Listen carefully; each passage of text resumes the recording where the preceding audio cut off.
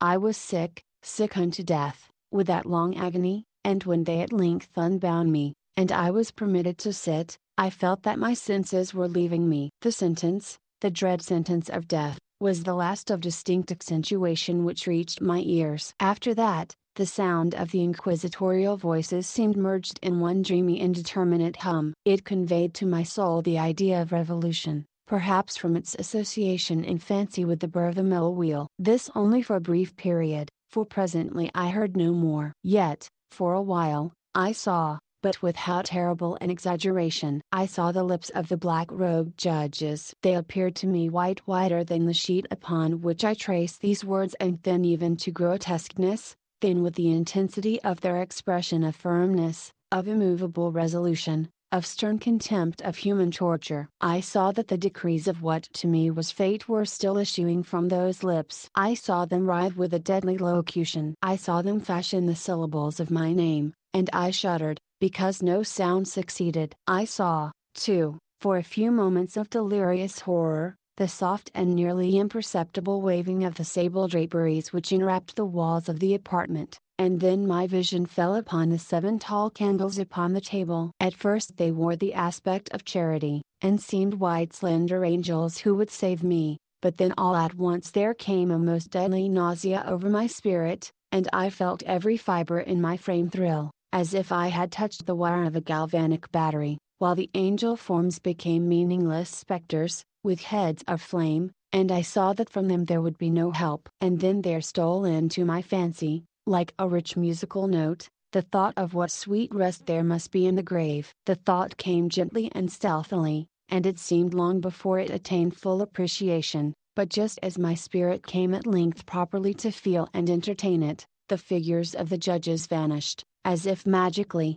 from before me. The tall candles sank into nothingness, their flames went out utterly, the blackness of darkness superned, all sensations appeared swallowed up in a mad rushing descent as of the soul into Hades. Then silence, and stillness, and night were the universe. I had swooned, but still will not say that all of consciousness was lost. What of it there remained I will not attempt to define, or even to describe. Yet all was not lost. In the deepest slumber no. In delirium no. In a swoon no. In death no. Even in the grave all was not lost. Else there is no immortality for man. Arousing from the most profound of slumbers, we break the gossamer web of some dream. Yet in a second afterwards, so frail may that web have been, we remember not that we have dreamed. In the return to life from the swoon there are 2 stages. First, that of the sense of mental or spiritual. Secondly, that of the sense of physical existence. It seems probable that if, upon reaching the second stage, we could recall the impressions of the first, we should find these impressions eloquent in memories of the gulf beyond. And that gulf is, what? How at least shall we distinguish its shadows from those of the tomb? But if the impressions of what I have termed the first stage are not at will recalled, yet, after long interval, do they not come unbidden, while we marvel whence they come? He who has never swooned is not he who finds strange palaces and wildly familiar faces in coals that glow, is not he who beholds floating in midair the sad visions that the many may not view, is not he who ponders over the perfume of some novel flower, is not he whose brain grows bewildered with the meaning of some musical cadence which has never before arrested his attention. Amid frequent and thoughtful endeavors to remember, amid earnest struggles to regather some token of the state of seeming nothingness into which my soul had lapsed, there have been moments when I have dreamed of success,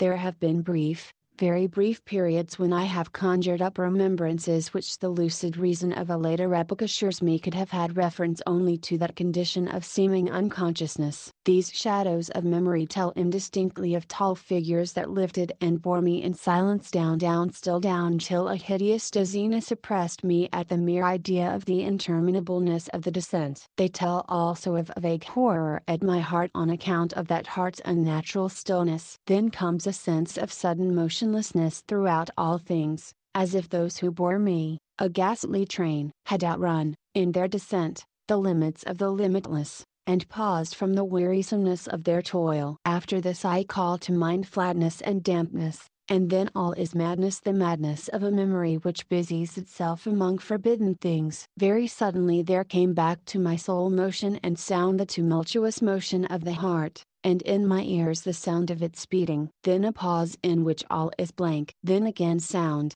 and motion, and touch, a tingling sensation pervading my frame. Then a mere consciousness of existence, without thought, a condition which lasted long. Then, very suddenly, thought, and shuddering terror, and earnest endeavor to comprehend my true state. Then a strong desire to lapse into insensibility. Then a rushing revival of soul and a successful effort to move. And now a full memory of the trial, of the judges, of the sable draperies, of the sentence, of the sickness, of the swoon. Then entire forgetfulness of all that followed, of all that the later day and much earnestness of endeavor have enabled me vaguely to recall. So far I had not opened my eyes. I felt that I lay upon my back unbound. I reached out my hand, and it fell heavily upon something damp and hard. There I suffered it to remain for many minutes, while I strove to imagine where and what I could be. I longed, yet dared not, to employ my vision. I dreaded the first glance at objects around me. It was not that I feared to look upon things horrible,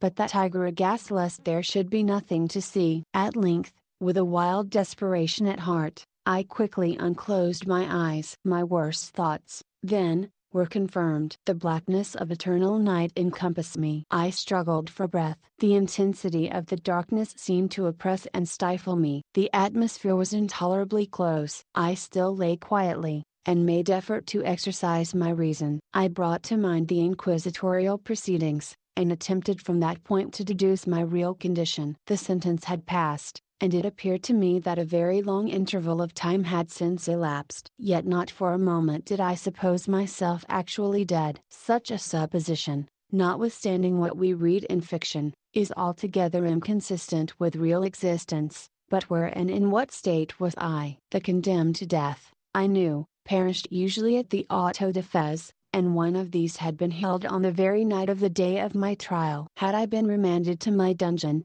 to await the next sacrifice, which would not take place for many months. This I at once saw could not be. Victims had been in immediate demand. Moreover, my dungeon, as well as all the condemned cells at Toledo, had stone floors, and light was not altogether excluded. A fearful idea now suddenly drove the blood in torrents upon my heart, and for a brief period I once more relapsed into insensibility. Upon recovering, I at once started to my feet, trembling convulsively in every fiber. I thrust my arms wildly above and around me in all directions. I felt nothing, yet dreaded to move a step, lest I should be impeded by the walls of a tomb. Perspiration burst from every pore, and stood in cold big beads upon my forehead. The agony of suspense grew at length intolerable, and I cautiously moved forward, with my arms extended, and my eyes straining from their sockets, in the hope of catching some faint ray of light. I proceeded for many paces,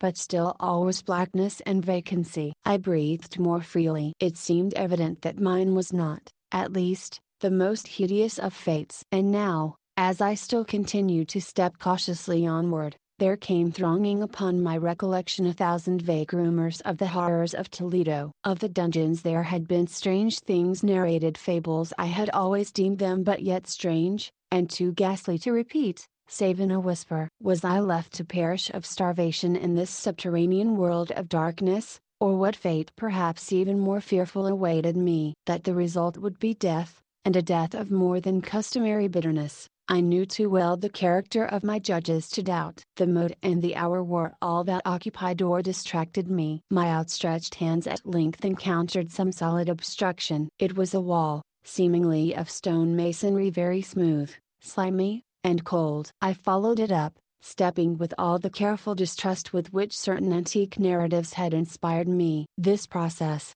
however, afforded me no means of ascertaining the dimensions of my dungeon, as I might make its circuit, and return to the point whence I set out, without being aware of the fact, so perfectly uniform seemed the wall. I therefore sought the knife which had been in my pocket when led into the inquisitorial chamber, but it was gone. My clothes had been exchanged for a wrapper of coarse serge. I had thought of forcing the blade in some minute crevice of the masonry, so as to identify my point of departure. The difficulty, nevertheless, was but trivial, although, in the disorder of my fancy, it seemed at first insuperable. I tore a part of the hem from the robe, and placed the fragment at full length, and at right angles to the wall. In groping my way around the prison, I could not fail to encounter this rag upon completing the circuit. So, at least, I thought, but I had not counted upon the extent of the dungeon, or upon my own weakness. The ground was moist and slippery. I staggered onward for some time, when I stumbled and fell. My excessive fatigue induced me to remain prostrate, and sleep soon overtook me as I lay. Upon awaking, and stretching forth an arm, I found beside me a loaf and a pitcher with water. I was too much exhausted to reflect upon this circumstance, but ate and drank with avidity. Shortly afterwards I resumed my tour around the prison, and with much toil came at last upon the fragment of the serge. Up to the period when I fell I had counted 52 paces, and upon resuming my walk I had counted 48 more, when I arrived at the rag. There were in all, then, 100 paces, and, admitting 2 paces to the yard, I presumed the dungeon to be 50 yards in circuit. I had met, however, with many angles in the wall, and thus I could form no guess at the shape of the vault, for vault I could not help supposing it to be. I had little object, certainly no hope in these researches, but a vague curiosity prompted me to continue them. Quitting the wall, I resolved to cross the area of the enclosure. At first I proceeded with extreme caution, for the floor, although seemingly of solid material, was treacherous with slime. At length, however, I took courage and did not hesitate to step firmly, endeavoring to cross in as direct a line as possible. I had advanced some 10 or 12 paces in this manner, when the remnant of the torn hem of my robe became entangled between my legs. I stepped on it, and fell violently on my face. In the confusion attending my fall, I did not immediately apprehend a somewhat startling circumstance, which yet, in a few seconds afterward, and while I still lay prostrate, arrested my attention. It was this: my chin rested upon the floor of the prison, but my lips, and the upper portion of my head, although seemingly at a less elevation than the chin, touched nothing. At the same time, my forehead seemed bathed in a clammy vapor, and the peculiar smell of decayed fungus arose to my nostrils. I put forward my arm, and shuddered to find that I had fallen at the very brink of a circular pit, whose extent of course I had no means of ascertaining at the moment. Groping about the masonry just below the margin,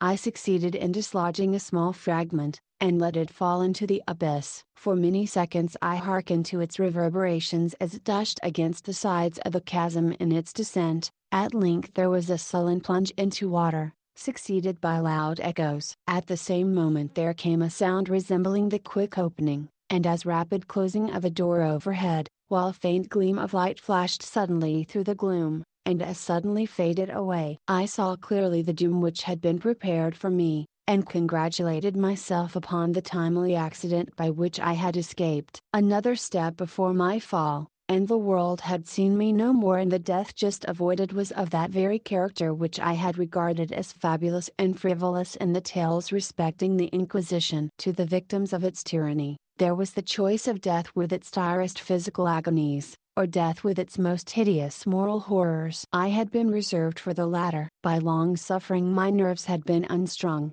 until I trembled at the sound of my own voice, and had become in every respect a fitting subject for the species of torture which awaited me. Shaking in every limb, I groped my way back to the wall, resolving there to perish rather than risk the terrors of the wells, of which my imagination now pictured many and various positions about the dungeon. In other conditions of mind I might have had courage to end my misery at once by a plunge into one of these abysses, but now I was the veriest of cowards. Neither could I forget what I had read of these pits, that the sudden extinction of life formed no part of their most horrible plan. Agitation of spirit kept me awake for many long hours, but at length I again slumbered. Upon arousing, I found by my side, as before, a loaf and a pitcher of water. A burning thirst consumed me, and I emptied the vessel at a draught. It must have been drugged, for scarcely had I drunk before I became irresistibly drowsy. A deep sleep fell upon me, a sleep like that of death. How long it lasted of course I know not, but when once again I unclosed my eyes the objects around me were visible by a wild sulphurous luster, the origin of which I could not at first determine. I was enabled to see the extent and aspect of the prison. In its size I had been greatly mistaken. The whole circuit of its walls did not exceed 25 yards. For some minutes this fact occasioned me a world of vain trouble, vain indeed for what could be of less importance, under the terrible circumstances which environed me, than the mere dimensions of my dungeon. But my soul took a wild interest in trifles, and I busied myself in endeavors to account for the error I had committed in my measurement. The truth at length flashed upon me. In my first attempt at exploration I had counted 52 paces up to the period when I fell. I must then have been within a pace or two of the fragment of serge. In fact I had nearly performed the circuit of the vault. I then slept, and upon awaking, I must have returned upon my steps, thus supposing the circuit nearly double what it actually was. My confusion of mind prevented me from observing that I began my tour with the wall to the left, and ended it with the wall to the right. I had been deceived too in respect to the shape of the enclosure. In feeling my way I had found many angles, and thus deduced an idea of great irregularity. So potent is the effect of total darkness upon one arousing from lethargy or sleep. The angles were simply those of a few slight depressions or niches at odd intervals. The general shape of the prison was square. What I had taken for masonry seemed now to be iron, or some other metal in huge plates, whose sutures or joints occasioned the depression. The entire surface of this metallic enclosure was rudely daubed in all the hideous and repulsive devices to which the charnel superstition of the monks has given rise. The figures of fiends and aspects of menace, with skeleton forms and other more really fearful images, overspread and disfigured the walls. I observed that the outlines of these monstrosities were sufficiently distinct, but that the colors seemed faded and blurred, as if from the effects of a damp atmosphere. I now noticed the floor, too, which was of stone. In the center yawned the circular pit from whose jaws I had escaped, but it was the only one in the dungeon. All this I saw indistinctly and by much effort, for my personal condition had been greatly changed during slumber. I now lay upon my back, and at full length, on a species of low framework of wood. To this I was securely bound by a long strap resembling a surcingle. It passed in many convolutions about my limbs and body, leaving at liberty only my head, and my left arm to such extent that I could by dint of much exertion supply myself with food from an earthen dish which lay by my side on the floor. I saw to my horror that the pitcher had been removed. I say to my horror, for I was consumed with intolerable thirst. This thirst it appeared to be the design of my persecutors to stimulate, for the food in the dish was meat pungently seasoned. Looking upward, I surveyed the ceiling of my prison. It was some 30 or 40 feet overhead, and constructed much as the side walls. In one of its panels a very singular figure riveted my whole attention. It was the painted figure of Time as he is commonly represented, save that in lieu of a scythe he held what at a casual glance I supposed to be the pictured image of a huge pendulum, such as we see on antique clocks. There was something, however, in the appearance of this machine which caused me to regard it more attentively. While I gazed directly upward at it, for its position was immediately over my own, I fancied that I saw it in motion. In an instant afterward the fancy was confirmed. Its sweep was brief, and of course slow. I watched it for some minutes, somewhat in fear but more in wonder. Wearied at length with observing its dull movement, I turned my eyes upon the other objects in the cell. A slight noise attracted my notice, and looking to the floor, I saw several enormous rats traversing it. They had issued from the well which lay just within view to my right. Even then while I gazed, they came up in troops hurriedly, with ravenous eyes, allured by the scent of the meat. From this it required much effort and attention to scare them away. It might have been half an hour, perhaps even an hour, for I could take but imperfect note of time, before I again cast my eyes upward. What I then saw confounded and amazed me. The sweep of the pendulum had increased in extent by nearly a yard. As a natural consequence, its velocity was also much greater. But what mainly disturbed me was the idea that it had perceptibly descended. I now observed, with what horror it is needless to say, that its nether extremity was formed of a crescent of glittering steel, about a foot in length from horn to horn, the horns upward, and the underedge evidently as keen as that of a razor. Like a razor also it seemed massy and heavy, tapering from the edge into a solid and broad structure above. It was appended to a weighty rod of brass, and the whole hissed as it swung through the air. I could no longer doubt the doom prepared for me by monkish ingenuity and torture. My cognizance of the pit had become known to the inquisitorial agents. The pit, whose horrors had been destined for so bold a recusant as myself, the pit, typical of hell, and regarded by rumor as the ultimate tool of all their punishments. The plunge into this pit I had avoided by the merest of accidents, and I knew that surprise or entrapment into torment formed an important portion of all the grotesquerie of these dungeon deaths. Having failed to fall, it was no part of the demon plan to hurl me into the abyss, and thus, there being no alternative, a different and a milder destruction awaited me. Milder. I half smiled in my agony as I thought of such application of such a term. What boots it to tell of the long, long hours of horror more than mortal, during which I counted the rushing oscillations of the steel. Inch by inch, line by line, with a descent only appreciable at intervals that seemed ages down, and still down it came. Days passed. It might have been that many days passed ere it swept so closely over me as to fan me with its acrid breath. The odor of the sharp steel forced itself into my nostrils. I prayed, I wearied heaven with my prayer for its more speedy descent. I grew frantically mad, and struggled to force myself upward against the sweep of the fearful scimitar. And then I fell suddenly calm and lay smiling at the glittering death as a child at some rare bauble. There was another interval of utter insensibility. It was brief, for upon again lapsing into life there had been no perceptible descent in the pendulum. But it might have been long, for I knew there were demons who took note of my swoon, and who could have arrested the vibration at pleasure. Upon my recovery, too, I felt very inexpressibly sick and weak, as if through long inanition. Even amid the agonies of that period the human nature craved food. With painful effort I outstretched my left arm as far as my bonds permitted,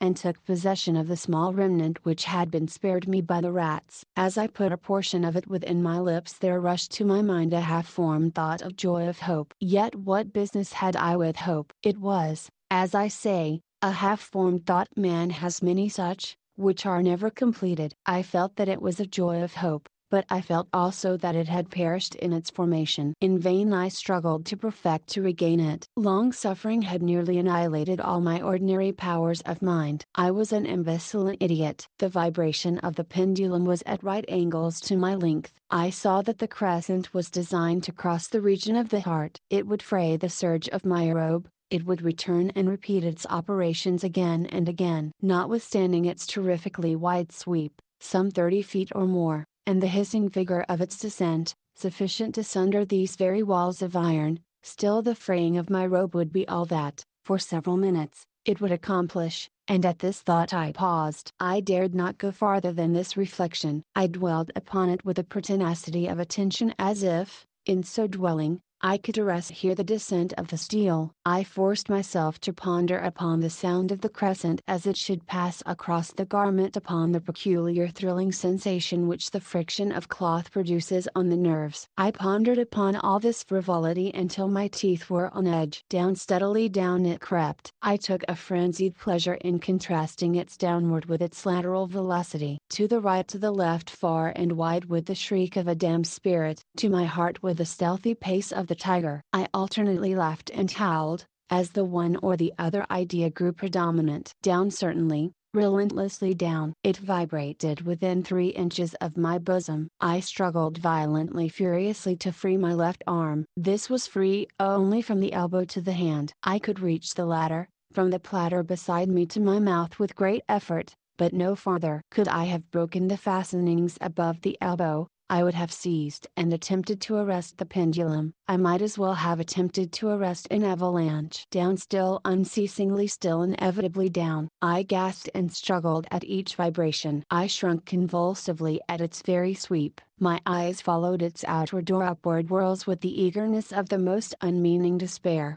They closed themselves spasmodically at the descent, although death would have been a relief. Oh, How unspeakable! Still I quivered in every nerve to think how slight a sinking of the machinery would precipitate that keen glistening axe upon my bosom. It was hope that prompted the nerve to quiver, the frame to shrink. It was hope, the hope that triumphs on the rack, that whispers to the death condemned even in the dungeons of the Inquisition. I saw that some 10 or 12 vibrations would bring the steel in actual contact with my robe, and with this observation there suddenly came over my spirit all the keen, collected calmness of despair. For the first time during many hours, or perhaps days, I thought. It now occurred to me that the bandage or surcingle which enveloped me was unique. I was tied by no separate cord. The first stroke of the razor-like crescent athwart any portion of the band would so detach it that it might be unwound from my person by means of my left hand. But how fearful, in that case, the proximity of the steel! The result of the slightest struggle,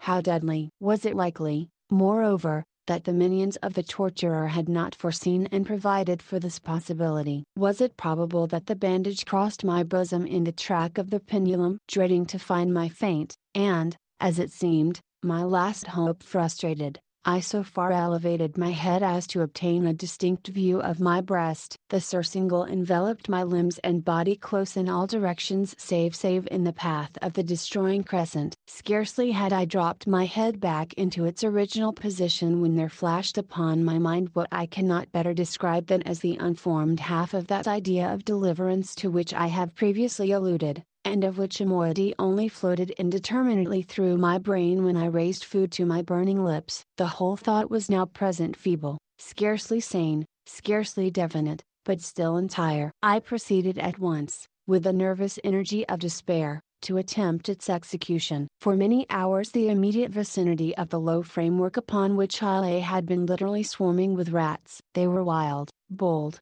ravenous, their red eyes glaring upon me as if they waited but for motionlessness on my part to make me their prey. To what food, I thought, have they been accustomed in the well? They had devoured, in spite of all my efforts to prevent them, all but a small remnant of the contents of the dish. I had fallen into an habitual seesaw or wave of the hand about the platter, and at length the unconscious uniformity of the movement deprived it of effect. In their voracity the vermin frequently fastened their sharp fangs in my fingers. With the particles of the oily and spicy viand which now remained, I thoroughly rubbed the bandage wherever I could reach it, then, raising my hand from the floor, I lay breathlessly still. At first the ravenous animals were startled and terrified at the change, at the cessation of movement. They shrank alarmedly back. Many sought the well. But this was only for a moment. I had not counted in vain upon their voracity. Observing that I remained without motion,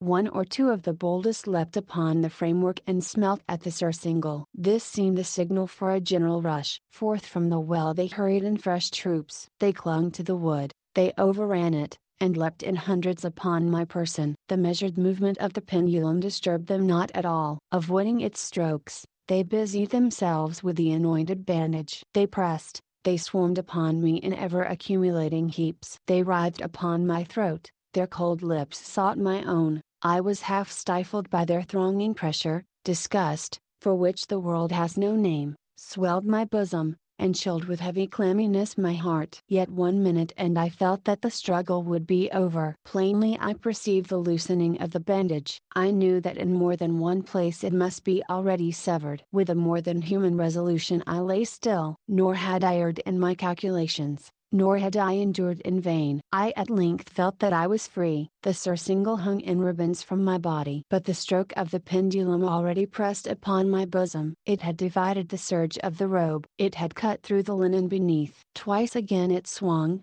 and a sharp sense of pain shot through every nerve. But the moment of escape had arrived. At a wave of my hand my deliverers hurried tumultuously away. With a steady movement, cautious, sidelong, shrinking, and slow, I slid from the embrace of the bandage and beyond the reach of the scimitar. For the moment, at least I was free. Free and in the grasp of the Inquisition. I had scarcely stepped from my wooden bed of horror upon the stone floor of the prison, when the motion of the hellish machine ceased and I beheld it drawn up by some invisible force through the ceiling. This was a lesson which I took desperately to heart. My every motion was undoubtedly watched. Free. I had but escaped death in one form of agony to be delivered unto worse than death in some other. With that thought I rolled my eyes nervously around on the barriers of iron that hemmed me in. Something unusual, some change which at first I could not appreciate distinctly, it was obvious had taken place in the apartment. For many minutes of a dreamy and trembling abstraction I busied myself in vain, unconnected conjecture. During this period I became aware, for the first time, of the origin of the sulphurous light which illumined the cell. It proceeded from a fissure about half an inch in width extending entirely around the prison at the base of the walls, which thus appeared, and were completely separated from the floor. I endeavored, but of course in vain, to look through the aperture. As I arose from the attempt, the mystery of the alteration in the chamber broke at once upon my understanding. I have observed that although the outlines of the figures upon the walls were sufficiently distinct, yet the colors seemed blurred and indefinite. These colors had now assumed, and were momentarily assuming, a startling and most intense brilliancy, that gave to the spectral and fiendish portraitures an aspect that might have thrilled even firmer nerves than my own. Demon eyes, of a wild and ghastly vivacity, glared upon me in 1,000 directions where none had been visible before, and gleamed with the lurid luster of a fire that I could not force my imagination to regard as unreal. Unreal. Even while I breathed there came to my nostrils the breath of the vapor of heated iron. A suffocating odor pervaded the prison, a deeper glow settled each moment in the eyes that glared at my agonies. A richer tint of crimson diffused itself over the pictured horrors of blood. I panted, I gasped for breath. There could be no doubt of the design of my tormentors, almost unrelenting. Oh, most demoniac of men! I shrank from the glowing metal to the center of the cell. Amid the thought of the fiery destruction that impended, the idea of the coolness of the well came over my soul like balm. I rushed to its deadly brink. I threw my straining vision below. The glare from the enkindled roof illumined its inmost recesses. Yet, for a wild moment, did my spirit refuse to comprehend the meaning of what I saw. At length it wrestled its way into my soul, it burned itself in upon my shuddering reason. Oh, for a voice to speak! Oh, horror! Oh, any horror but this! With a shriek I rushed from the margin and buried my face in my hands, weeping bitterly. The heat rapidly increased, and once again I looked up, shuddering as if with a fit of the ague. There had been a second change in the cell, and now the change was obviously in the form. As before, it was in vain that I at first endeavored to appreciate or understand what was taking place. But not long was I left in doubt. The inquisitorial vengeance had been hurried by my twofold escape, and there was to be no more dallying with the King of Terrors. The room had been square. I saw that two of its iron angles were now acute too, consequently, obtuse. The fearful difference quickly increased with a low rumbling or moaning sound. In an instant the apartment had shifted its form into that of a lozenge. But the alteration stopped not here. I neither hoped nor desired it to stop. I could have clasped the red walls to my bosom as a garment of eternal peace. Death, I said, any death but that of the pit. Fool, might I not have known that into the pit it was the object of the burning iron to urge me? Could I resist its glow? Or if even that, could I withstand its pressure? And now, flatter and flatter grew the lozenge, with a rapidity that left me no time for contemplation. Its center, and of course, its greatest width, came just over the yawning gulf. I shrank back, but the closing walls pressed me resistlessly onward. At length for my seared and writhing body there was no longer an inch of foothold on the firm floor of the prison. I struggled no more, but the agony of my soul found vent in one loud, long, and final scream of despair. I felt that I tottered upon the brink. I averted my eyes. There was a discordant hum of human voices. There was a loud blast as of many trumpets. There was a harsh grating as of 1,000 thunders. The fiery walls rushed back. An outstretched arm caught my own as I fell fainting into the abyss. It was that of General Lasalle. The French army had entered Toledo. The Inquisition was in the hands of its enemies.